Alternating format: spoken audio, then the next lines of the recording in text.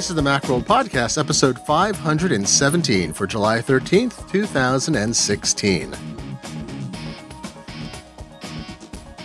Welcome back to the Macworld Podcast. I'm your host, Glenn Fleischman, a senior contributor at Macworld, and I do not resemble a Pokemon in any way, so please stop trying to catch me. That's all I ask. You don't bother me, I won't bother you, okay? Let us all live in our own way, our own peace, in our own way. Isn't that right, Macworld Executive Editor Susie Oakes? No, go ahead. Catch him. No! I mean, you have to catch them all. I know I look like Pikachu, but it's just an unfortunate resemblance. Catch them all. People keep throwing balls at me.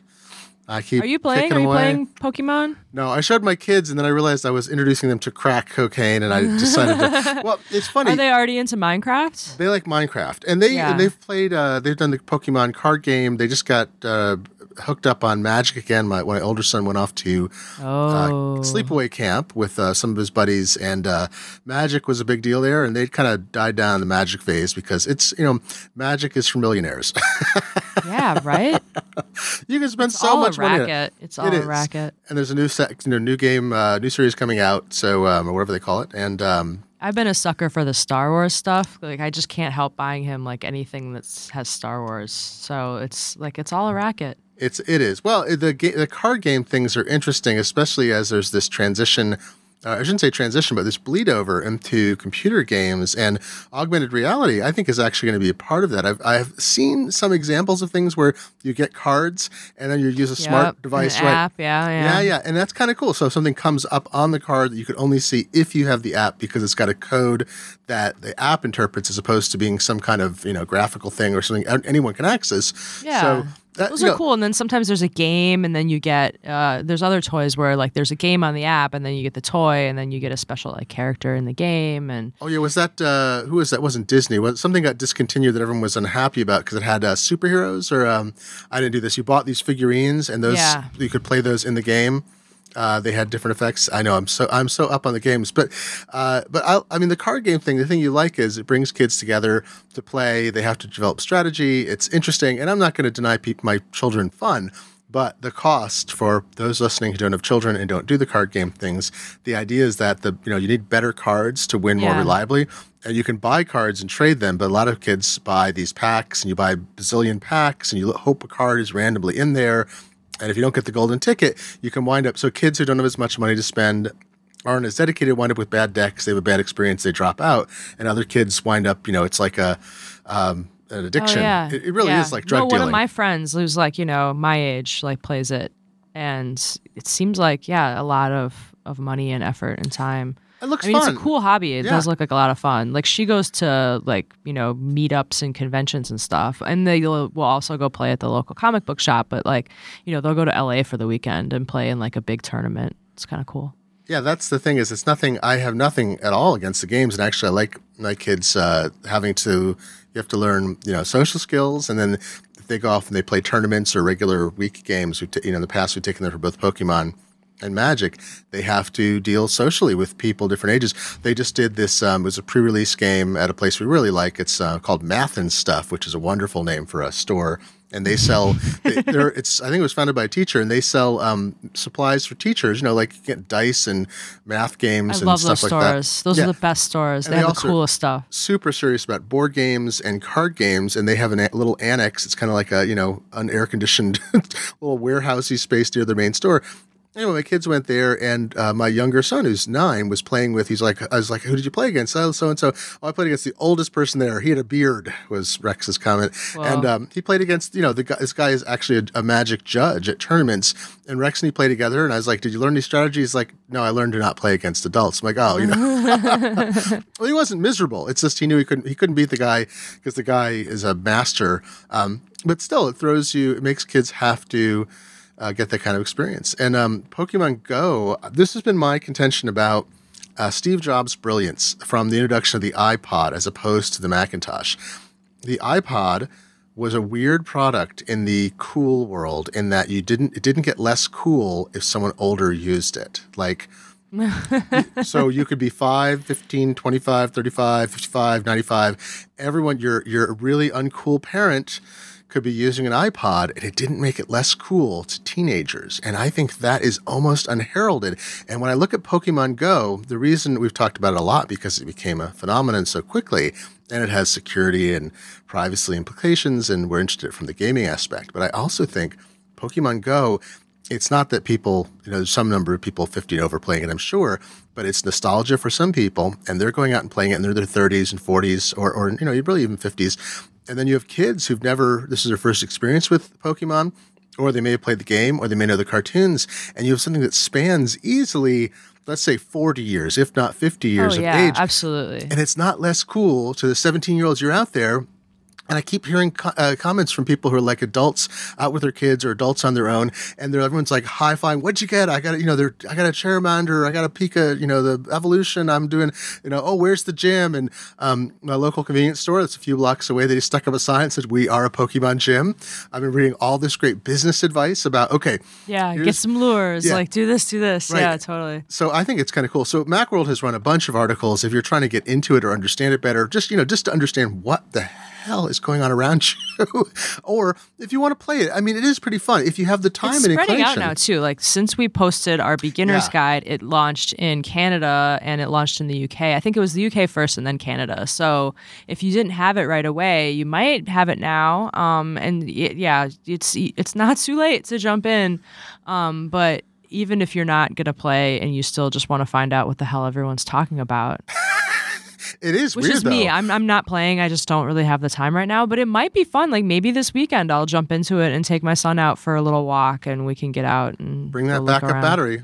We've reviewed a bunch of backup batteries. Make sure and bring a backup battery because it drains power like nobody's business. Oh, mother! I mentioned, I think last week, maybe the week before too. I'm running iOS 10 as well, so I always have a backup battery. Living on the edge. When I'm walking around, if I see somebody with a backup battery right now, it's like they're playing Pokemon Go. It's just basically it. I think I mentioned this before. It's because they've already figured out that they need one or they can't play it. But if you see like the lightning cord come out of a pocket and then go back into the pocket, that's how you know. Or people balancing batteries and walking around and practically walking into traffic. Or they're just hanging from the bottom of the. Oh my God! But people, there's a lot of backlash to this. People are like, "Oh, get a life" and whatever. And I'm like, it's a game. It's some people are staying inside. It'll go away at some point. I doubt in a year from now we're all going to be like still in this craze. So just sit tight. It'll die down. There's no way this can maintain. There's been no fad that's maintained this intensity. And it's really fun that everyone's getting involved. There'll be some lower level of activity, but I think there's the backlash is odd because it's okay to sit inside and watch sports all weekend, right? But it's not okay to go outside and look at your phone. I don't have to see you. Exactly. Well, it means public places. It's basically, this instant flash mobs, right? Is everyone suddenly goes to a place or there's a gym. And I think that bugs people. I did see a funny sign. I had some back and forth with some friends because I think this was somebody, I don't even know if it was real, if someone had posted on their own property, but someone posted a picture of this sign. Yeah, it was, this is private property. I don't care if you're playing Pokemon Go. This is for tenants and residents, visitors only. Do not play Pokemon Go here. It's like, this is the stupidest thing I've ever seen. I have lived through, and a list of Crystal Pepsi, Hammer Pants, just this long list of things. And this is by far, go to the corner bar, have a drink, think about your life. And some people were like, well, this is another person. Hammer pants are back. They sell those to women now. Gosh. They call them harem pants. Oh, geez. But this is a guy, some people were criticizing this person saying, look, you're raining on other people's parade. And I'm like, well, no, he has he entered this with a specific complaint. People are invading his actual property.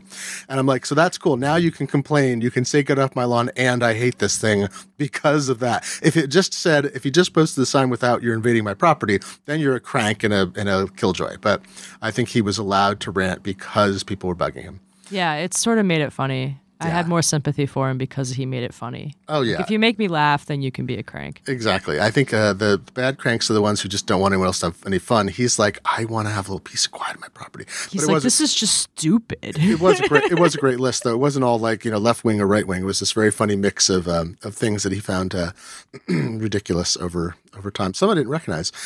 So Pokemon Go. But wait, if you have extra lures, someone tweeted this, and this is a great little public service announcement. If you're going home, you're you're Pokemoned out for the day and you've got some lures, I guess, are a thing, drive by your local children's hospital and throw a bunch of lures over there, because there are kids who are like sick in bed who want to be able to play but really can't get out and get around.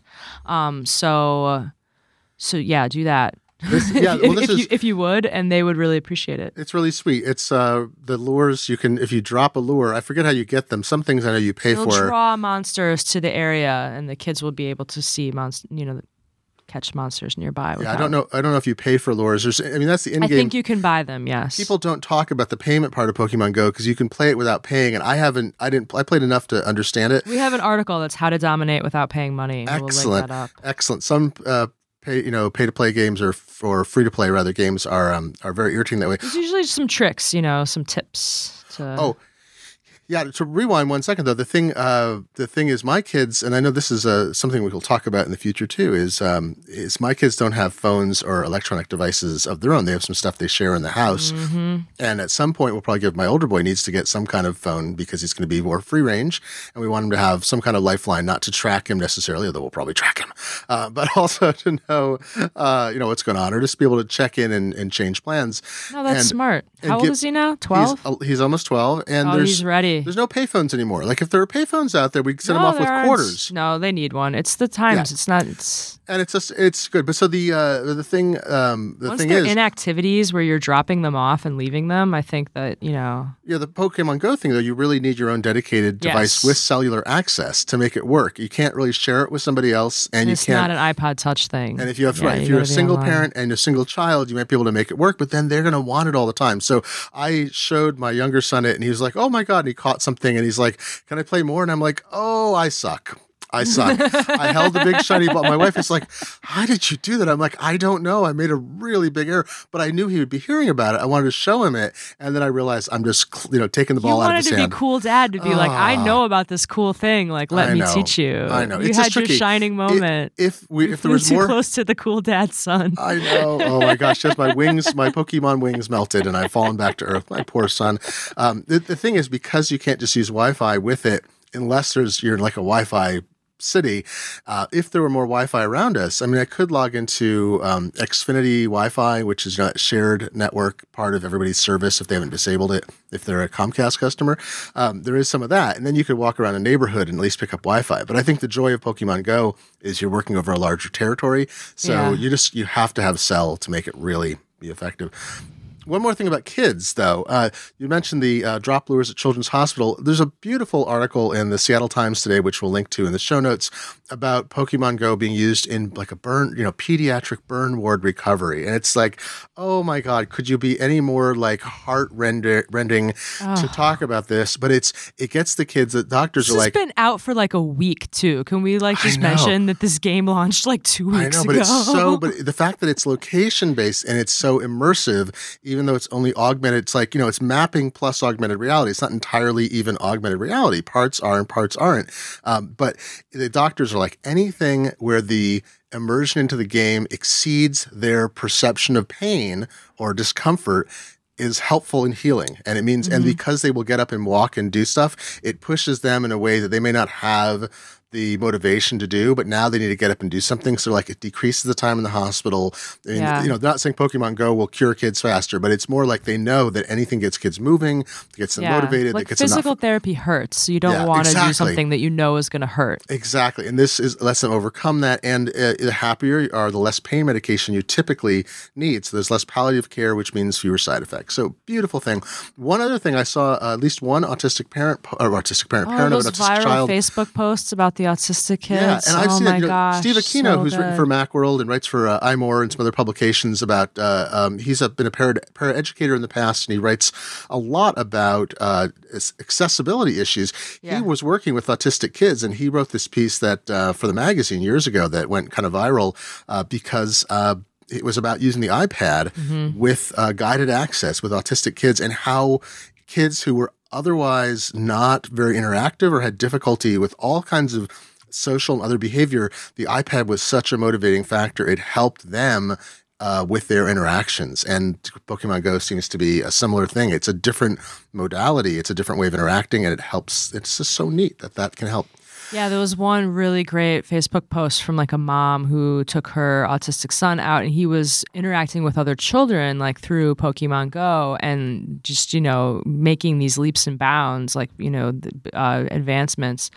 Just in the normal course of playing the game. Like it wasn't something where they were like, okay, like we're gonna go play this and you're gonna make eye contact with 5 people. Like he was just organically engaging with people in a way that she hadn't seen, and she was really moved by that. So yeah, if it's I'm a very get off my lawn kind of person just naturally. So yeah, like sometimes when you hear the backlash, it's nice to also get these stories of a game, bringing people together and getting people outside, and even if you're not changing the world, you can still be having fun. So it's true. Well, here's perfect segue. Speaking of viral stories, changing the world, having fun, and children, what's our next story, Susie? Susie, booyah! Swift Playgrounds. Your article on Swift Playgrounds. We talked about that with Fraser Spears a few weeks ago. He came on to discuss, he's a educator, he's a head of secondary at a school in England, and he came on to talk about how he thought it might fit into the pedagogy that they do and just as a tool in general. And but we hadn't had kind of an official Apple briefing, and you were able to go meet with Apple, have them run you through its paces, talk about their direction. Then you wrote up this terrific account of both what Swift Playgrounds can do and also the way in which Apple's envisioning who it's going to be for and how it might be used. And this guy you might have heard of named Tim Cook liked the story apparently. So little virality there. Good work. Oh yeah, Tim Cook tweeted it. That was kind of a cool like secret moment for me, because like a few days earlier he had tweeted Mashable did an awesome story about accessibility that was just beautiful, and it got widely shared, and he had tweeted that.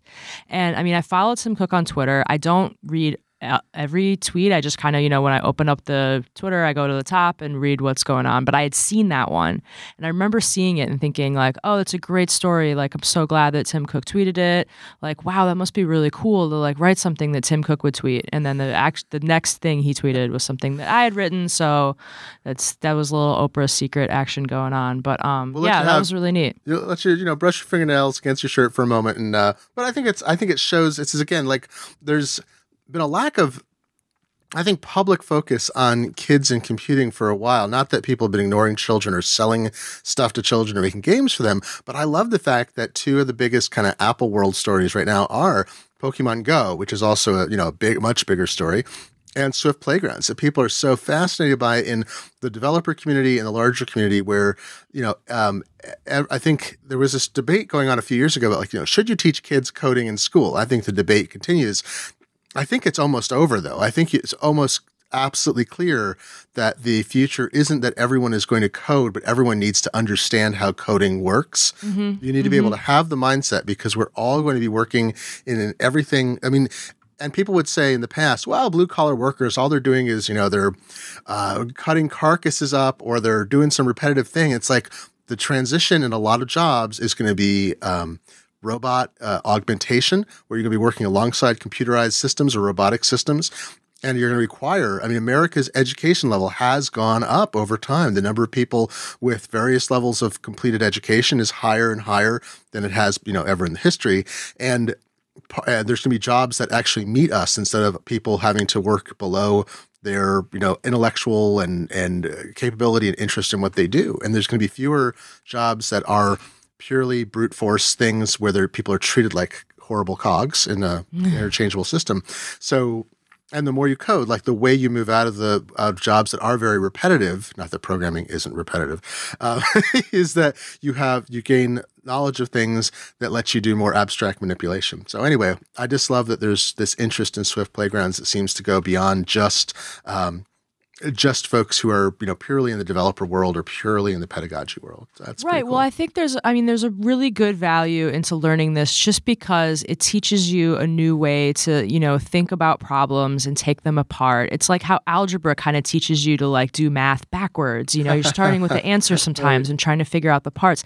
And like not every kid that learns algebra is going to be a mathematician. Not every kid that picks up the violin is going to, be a professional musician. Not every kid who plays basketball fall is going to the NBA, but there's teachable moments in all of these things. And what Swift Playgrounds does a really good job with is that it teaches you, like, it's fun, so you're having fun, and I wanted to keep going and keep doing lessons, but it's also like showing you, like, okay, look, you just took this thing and you found a pattern, and you're looking for patterns that you can automate and loop, and you're looking for, you know, a few steps that you can combine into a bigger function. And so it's teaching you kind of ways to break down problems and look at that and look at them. So even if kids don't end up, you know, coding, it's still like a cool skill to learn, just because it's stretching muscles in your brain that you might not, you know, already be using. So it's aimed at middle school kids. It'll be good for adults. It's open. So, I mean, if you get stuck in one thing, you can go on, although you keep using the things you learn. So it's probably best to go through it straight through. But it does a good job of kind of making analogies to real world things, you know, following a recipe, like planting a garden was 4 loops. You know, you do one step, like one series of steps many, many times. I had a lot of fun with it. So it was a cool story to write. And I think that we're going to follow up in the fall when iOS 10 launches. And when, you know, then school will be in, and we can talk to some teachers and some classrooms that are going to be experimenting with this. It should be great to see when it's actually shipping, because I think you noted this. There's one lesson now, which is actually pretty extensive, but there's a second package coming, right? That's by release date or in the fall after. They said that would be there in release. So you can play it now. If you get the iOS 10 public beta, they'll just put it on your home screen. It's like this little Swift bird. And I was searching for Swift and I couldn't find it. Search for Playgrounds. Exactly. I did the whole thing. I upgraded. I'm like, I have my 64-bit device. I'm like, wait, where is it? I had a lot of apps on there, and I was looking everywhere for it. It was really embarrassing, Glenn. I emailed the PR person that I was working with, and I was like, I installed the beta and I can't find it. Was one of those things where you try to find the solution, and then as soon as you actually ask the question, like, the solution's right in front of you, and you're like, oh, but you had to ask someone before you could see it. So I asked her, I immediately saw it, like, emailed her back, like, I found it, never mind. Like, I felt so stupid. Oh no, she was nice about it, but I was like, I was searching for Swift and it's under Playgrounds. You are not the only person. You are not the only person to do that. Yeah, I know. Thank you. I feel vindicated. Well, no, I did the same thing. I'm like, I queried Fraser Spears before we talked. I'm like, I've upgraded, I've installed, I can't find it. What am I doing wrong? And like 10 minutes later, I'm like, oh, there it is. And he's like, okay, it's called. I'm like, no, I found it. So look for the bird. If you installed the iOS 10 public beta, look for the bird, search for Playgrounds. Then when iOS 10 launches, they said it's going to be in the store. So it'll be a free download in the store. See. Oh, that makes sense. Because right now, pre-release, they have an issue with apps, is they don't really have a beta app store in the same way that they do. Yes. Well, Swift Playgrounds. But it's iCloud based. So if you're playing with it in the beta and then you upgrade from the beta of iOS 10 to the shipping thing of iOS 10, like, it should just stay on your screen, but if it should happen to disappear and you have to re-download it from the store, it'll have all your stuff in it already, because you kind of like, you download these lessons and they live on a little shelf that kind of looks like iBooks. And the cool thing about that is you can duplicate them. So like, you have 2 children, you download the first Learn to Code lesson, you can duplicate it and they can each work through on their own. And then if you're doing one and you're like, oh, that's really cool, but you want to start over, you can reset it. So you could duplicate it, and then it would duplicate your progress as is, and then you could reset the duplicate and, someone else in your household. Because there aren't actual like user accounts. That's been a thing. Like, people have wanted user accounts on their iPads. There are in an education setting, but not in a home setting. So that's kind of a way to, if you have multiple children, you can download one lesson and then duplicate it, and each of your kids can work through their own copy. Yeah, I think that's one of the great things that we want in every aspect of iOS. Is I still think it's funny, given the way that things are sandboxed and stored, and with iCloud for settings, that apps couldn't specifically enable multi-user mode that would be supported at an iOS level. And I'm disappointed it's not there by 10. I would expect, I know Apple wants to sell more devices, but people work around it. It's not like people are buying 2 iPads because they're so frustrated with it. It just seems like Apple could solve the problem. And I heard Jason Snell. Probably not a priority for them. I know. It's just family sharing is, the same thing. Is like it's these things that when Newsstand was introduced and like this is a great, amazing thing that's going to happen. It's like, well, maybe not so much. Now we're ignoring it. And same thing, family sharing, and Apple still treats devices as if they are single user systems, and I hate it. Just by the way, speaking of rants that keep coming back, is I noticed that multiple people at Macworld the last week or so have said, would iCloud just get enough storage for every device you buy? Just give us the same amount of online storage of our device and add that up, because it's ridiculous. And you and I have been complaining about that forever. I know a lot of other people have, but it was funny to see a wave again of why am I paying for, if I'm paying for 200 gigabytes or whatever of iCloud storage and I have family sharing enabled, why isn't it shared? Or why can't, it's just, these things are just annoying even when it's not a lot of money involved, because I think you and Jason Snell have both written about why can't like my husband and I both, all of our iPhone photos dump into one iCloud photo library? Like, why can't we share that? It's just, I know, it's just it's an indication that systems behind the scenes are not well designed. It's not that Apple, I think in many cases, doesn't want to do it. I think it's that they literally cannot modify their ancient back-end systems. I have this creeping sensation that one day we're going to wake up and everything is going to be different. The whole world will have changed, Susie. No, but that Apple is working. I wouldn't be surprised if there's a multi-year back-end project to actually migrate all of their payment and all their other nonsense that's so creaky and weird and doesn't work well, and the fact you can't merge Apple IDs and all this. There must be, I have to believe in my heart of hearts. I think they've talked about it a little bit. About how like the iCloud backend is all being worked on. Well, but I don't know if it affects the question. Does it when they affect talk Apple to John ID? Gruber or something? Well, but does it affect? I don't know about that Apple ID problem. That should go in with it. Yeah, you're right. But I mean, that system, I think elements of it date to the 1990s, and I'm sure it's not exactly the same code. I don't know if they're still running web objects behind the scenes. I don't think so, even though you still see web objects paths exposed. Maybe they are. I don't know. But I have in my heart, I hope that they actually have a team working, because the transition is going to be massive and painful. They might actually have to ask us to opt into a transition, like with two-step verification versus two-factor authentication, which wasn't an automatic update. In fact, the fellow I know, he's an intern at NPR right now. He basically lost his Apple ID recently. His phone, he had not stored his recovery key, and he was using two-step verification. He had a problem with the phone. Apple tried to help him. He couldn't get the number back. The phone locked up. It was this whole sequence of things. In the end, I'm like, did you ever get the right pieces in place? He's like, nope, I lost my password, lost recovery ID. I've lost everything associated with that Apple ID. I'm just starting fresh. So he lost some music and some purchases. Fortunately, not a terrible thing, but it's this kind of thing. So because some people are still in two-step verification, they're stuck with a method that's essentially unrecoverable, and Apple has not pushed people off that yet. So I don't know. I'm just hoping that all of those kinds of weirdnesses will eventually be solved. But the related to this, talking about Apple simplifying, making things better, the change in Apple Music and iTunes Match, how those are going to interact, I think is pro-consumer, don't you?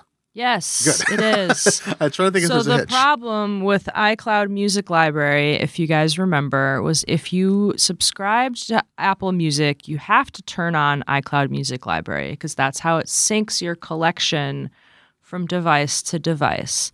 The problem is if you already have music in your iTunes library, your iCloud Music Library tries to match that on all your devices. It doesn't actually move the files. What it does is it kind of matches them to songs that are in the cloud, and then you can download or stream those.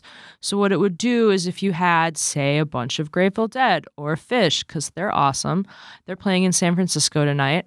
If you have them on your iPod, it's probably a live show. And then Apple would just look at the titles and say, oh, okay, so that 15-minute Down with Disease that was amazing, we're just going to match it to like the 4-minute album version from 20 years ago that is dumb. And that's how it was matching. It was just matching simple on, names and artists and track names. And that was leading a lot of people to problems. And Jim Dalrymple ran into problems. I ran into problems. There was a lot of Sturm and Drang around that. If you have iTunes Match, which was a separate $25 a year service that predated Apple Music, they would match with a more sophisticated acoustic fingerprinting where it would actually make, a little fingerprint of that song and then match that to a database where it could determine between different versions of songs, a live version, a cover version, whatever. The radio edit. So it would know, it would be able to tell different songs apart, even if they had the same artist and name. So Apple is going to use that acoustic fingerprinting technology with Apple Music's iCloud music library. So if you have Apple Music and iTunes Match, you no longer need to pay for iTunes Match. But they're rolling it out slowly, so you should probably wait for Apple to come to you before you turn it off. I don't know if they're offering prorated refunds. You could ask about that. They might give you some of your money back if you just paid. I looked at Apple. I have iTunes Match, and I subscribed to Apple Music for several months, and then I realized I wasn't using it enough to be worth $10 a month. But B, I have Amazon Prime, and I wonder what Amazon Prime's music thing is like. I download its OS X software. I'm like, I'm already paying for kind of a lot of the stuff I'm listening to is available for free streaming at Amazon Prime. So for now, I'm just going to do that. But it's the worst of the music services, but if it's good enough for what you want, and you already have it, then, exactly. God bless. My needs are minimal. I did a bunch of discovery and enjoyed Apple Music quite a lot. And then my discovery tapered off so much that it's an extra $120 a year for something I don't need, and I can resume at any time. Yeah. But I checked, and I had iTunes Match turned on. I turned it off out of curiosity, and with Apple Music turned off. And it just says, we won't renew it in September 2016. So ostensibly, you might be able to get it prorated, but you're going to have to do something special, I think, because... you'd probably have to contact them and ask. They probably do it. But that's nice. I mean, so if you're already spending $120 a year, Apple is now essentially giving you iTunes Match back. Isn't going away because if you don't have Apple Music and you just want to iTunes Match your collection between your, various Macs and iOS devices, you can do that. That still works for all the people that did that before Apple Music. They're not interested in Apple Music. They don't want streaming. iTunes Match will keep working for you for $25 a year. So this only affects the people who had Apple Music and iTunes Match no longer have to pay for iTunes Match. And if you had Apple Music without iTunes Match and you had these iCloud music library problems, those should go away. iCloud music library should work better once this gets, everywhere. So one fly in that ointment, I heard a little birdie say that it's possible iTunes Match might go away now that Apple Music has this built in. I mean, it could, but it's kind of nice to offer as an a la carte. I mean, if you're already using the technology, why not just offer it on the side to the people who just want to pay $25 a month? Because there's going to be a year, because there's going to be a lot of people who are like you who don't want Apple Music.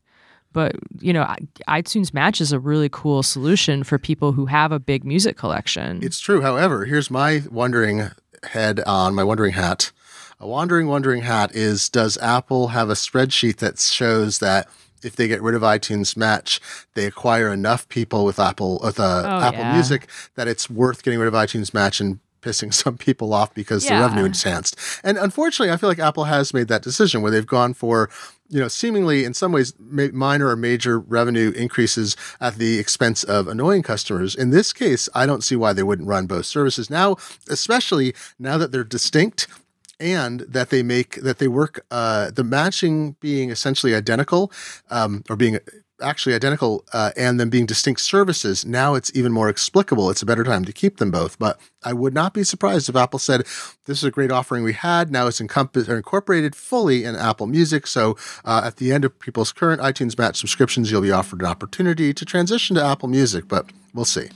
And if they can convince people that this is fixing, the confusion and the problem, because most of it, when the Apple deleted my music, when all that like kerfluffle was going on, the cooler heads were saying, look, guys, like this isn't a bug. This is just widespread confusion as to how it all works. And Apple isn't doing a good enough job of like explaining how it all works, what the different products do, how they work together, what settings, Joe consumer has to put on to get the result that he wants. So that if this can solve that problem, that could lead to a faster, growth for them, just because people know what the heck they're buying and how it's supposed to work. But in the world of subscriptions, you want to cater to the whales, and like between Apple Music and iTunes Match, Apple Music people are paying you a lot more. They're paying you every month. They do have a chance to quit every month, where iTunes Match people will probably forget about you for a year and then, think like, oh, I should have quit after they're already charged the $25. But still, your Apple Music customers are your whales and your iTunes Match customers are your, minnows or whatever. So over time, Apple's probably going to be doing a little more for the whales. But I think they should keep iTunes Match around. Won't somebody do something for the whales? Won't somebody save those whales? Won't someone think of the minnows? The minnows. Well, it works in Las Vegas. If you're a whale, you get free rooms. You get the royal treatments. If you're a minnow, you get the... It's like the same thing with the freemium games, buffet. Like there's ways to do well without playing the money, but, they're... The developers are really working for the people who are going to be paying them over and over and over again. Well, the whales. I get that. I think Apple has enough flexibility in its budget. It could be absolutely more polite to minnows. It's just nobody likes to be nickeled and dimed is the thing, and nobody likes to be forced to pay for something they don't need. And that's where I feel on the service side, Apple. I keep feeling, this is why I say, like saying before, I hope they're working on Apple ID stuff behind the scenes, but I also hope they could reform and make more sensible the whole iCloud storage system, because I feel like there's all these different pieces. Now I'm using iCloud Photo Library and I'm paying for iCloud storage. I can't share the storage with other people in my family.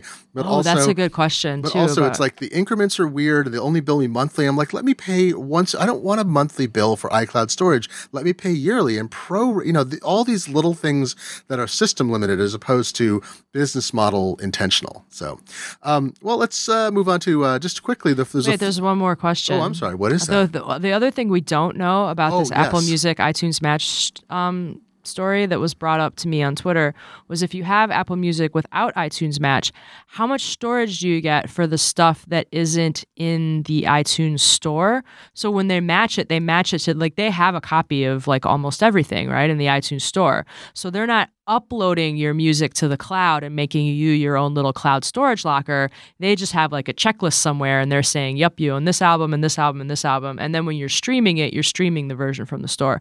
But if you have iTunes Match and there's, your precious collection, your imports and your live stuff that isn't in the iTunes store, Apple does actually upload it, and that's part of like your $25 a month fee. Wait, so the question is that part of the $25 fee?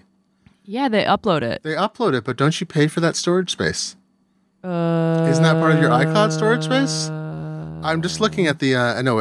Is it part of your iCloud storage space? Because that's what I'm wondering about Apple Music. If you have Apple Music now without iTunes Match, and they do end up uploading some stuff, like, does that count against your iCloud? So I'm going to try to find that out. I'll ask Apple. It's funny. I'm looking at the fact as we speak, and it doesn't actually. It doesn't say. It's confusing still. I know. And I thought, my recollection was that if you uploaded songs, all the songs that weren't uploaded actually counted against your iCloud storage. Maybe that's not right. Because does it keep them there, or does it kind of just sync them to places? I'd never had iTunes Match, so I'm still a little bit fuzzy on how it works. You can't, and the thing that's weird about it is you can't access it. It's not a part of iCloud that you have access to. It's right, a part they're not that in your Apple iCloud does. Drive. That would be kind of dope if they were just in your iCloud and Drive. I'm looking at the FAQ, and it doesn't actually because then people would understand that I can't upload songs larger than 200 megabytes. I may be wrong. It's possible that because they don't. It doesn't say. Isn't that funny? And I've been using it for years. I think it's a great service. I thought that's why they had a limit on how many tracks iTunes Match could, support. And I think that was why, because they knew that the bulk of whoever's I think the limit was like say it was 20,000 tracks. 100,000 that aren't Yeah, matched. they've So moved it's 100,000 They've that moved aren't it. matched against its library. So Yeah. 100,000 songs. Yeah. Yeah. Which would be very hard to do unless and you're. they know that the bulk of that is going to be in the iTunes store, unless like you only listen to like, obscure imports of like sitar music or if you're something. a Fish fan, there's easily 100,000. Or if you're a Fish fan and your entire 100,000 song collection easily, I'm is sure there's a different half. versions of You Enjoy Myself. Exactly. Have they performed? They probably have 100,000 tracks, right, from other concerts. Maybe. Well, they've been playing together since like the late 80s. They do 1,000 concerts a year, and They do like they've done years do a where they lot do like 100 concerts. Yeah, they've slowed down a little bit more now that they're like middle aged. So that's interesting. I'm sure someone has a They're statistic. playing a 3-night run in San Francisco, like starting tonight. Actually last night tonight's the second night. I didn't get tickets. If I were Marco Arment, I would be able to immediately tell you how many Fish tracks there were, but I do not know. Yeah, they haven't caught up with the Dead yet. I bet, That's but they're going to. All right. So next up, we've got a couple other things we're gonna talk about briefly. One is new updates for. There's no new betas coming yet, but there's new updates They're for. coming. They haven't come out in a while. Yeah, but there's new updates for every Apple operating system has some minor update. A lot of security issues fixed. Nothing that looked really odd. No, really difficult. Just got updates for iOS 9, tvOS for the Apple TV, watchOS for the Apple Watch, of course, and OS 10 for your Macintosh computers. I did get a email from a security firm saying that they had discovered the bug. There was one. It was a little ugly, but it would be hard to deal with. Is that Safari could allow an application to access cookies that weren't related to that weren't related to the site that someone was visiting, and that could be bad because sometimes cookies contain tokens that are temporary. They might last for a day or a week or an hour that let you log into a site. So we learned about the danger behind tokens in the Pokémon Go last week. Exactly. So same kind of thing. So if you can access cookies from someone's browser, so that's been fixed in 10.11.6. Another thing. Oh, I'm sorry. There was something you had a note here. Jason Snell had discovered a fix for an iOS 10 beta bug. Yeah, as long as we're talking about platforms. So we haven't seen a new beta in a little bit. Maybe there'll be one this week, and we can update the betas. But there's a weird bug in iOS 10 that if you're listening on headphones, it doesn't happen. But if you're listening to a podcast or if you're watching TV or a movie through the speakers, sometimes you'll notice that the audio keeps pausing and you have to, if it's a video, sometimes it'll just blip and keep playing. And if it's a podcast, sometimes it'll pause itself and you'll have to play it again. It turns out that it's Hey Siri. It's listening for Hey Siri, and it's Ahoy telephone, quick! Ahoy telephone, yeah.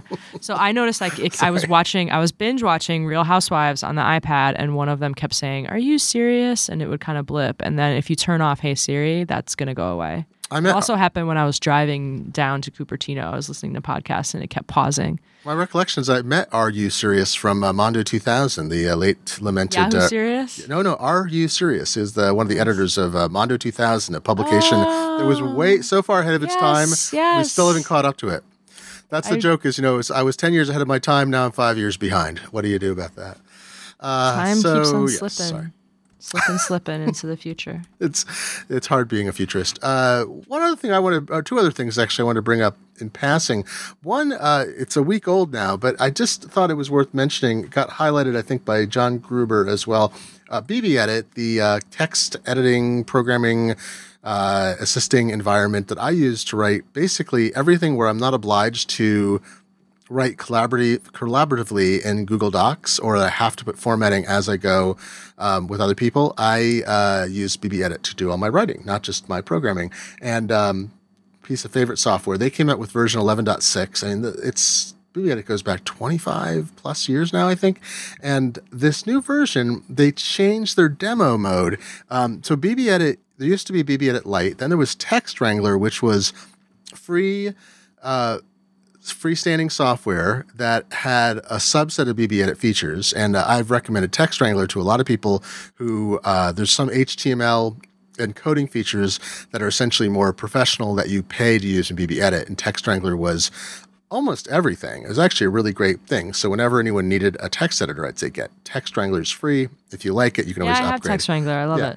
So now they're changing this again. What they're doing is in version 11.6, they're releasing it as trialware. So for 30 days, you get 100% of the features in BB Edit. After 30 days, all it does is it disables a handful of features that are these advanced features like web authoring and a few other things.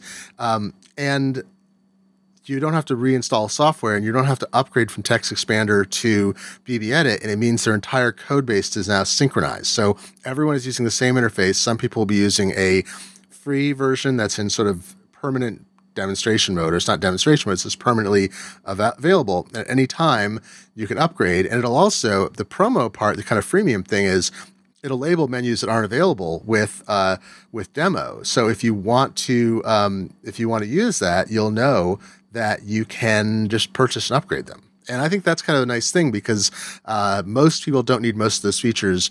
Programmers do, and they already pay or they pay upgrade fees, but it's a great way for them to introduce themselves to a bigger audience. So just one more modality for developers to try to reach customers. Big problem to get to people. And one last thing, speaking of customers, I got a story up that's on the various IDG sites today. This very funny thing about ransomware. Sorry, not a very funny subject, but this is kind of funny though. It is. So ransomware. It's not funny, haha. Ransomware is a weird thing. The crypto ransomware itself dates back decades, apparently, which I did not know. There's always been attempts to hijack people's machines, but the big problem was payment, and Bitcoin solves the payment problem. People may not use Bitcoin readily. There's a very small subset of all people in the world use it. Ransomware people love it because they can make you go figure out how to obtain Bitcoin in order to pay them.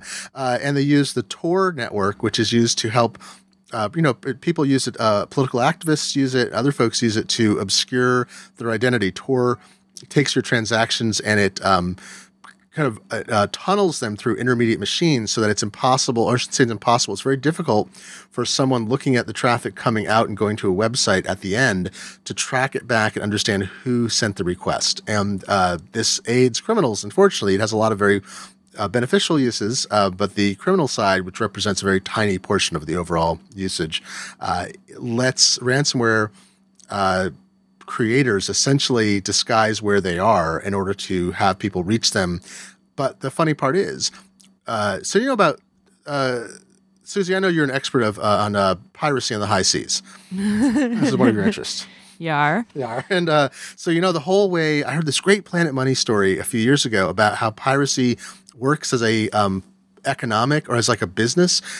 The reason I was always thinking, gosh, it must be so terrifying when this happens. And they're like, no, it really usually isn't, because the pirates are professional. They're divided into, there's like a group that funds them in Somalia and other places. Somalia is, unfortunately, because it's relatively lawless, was a big center of it.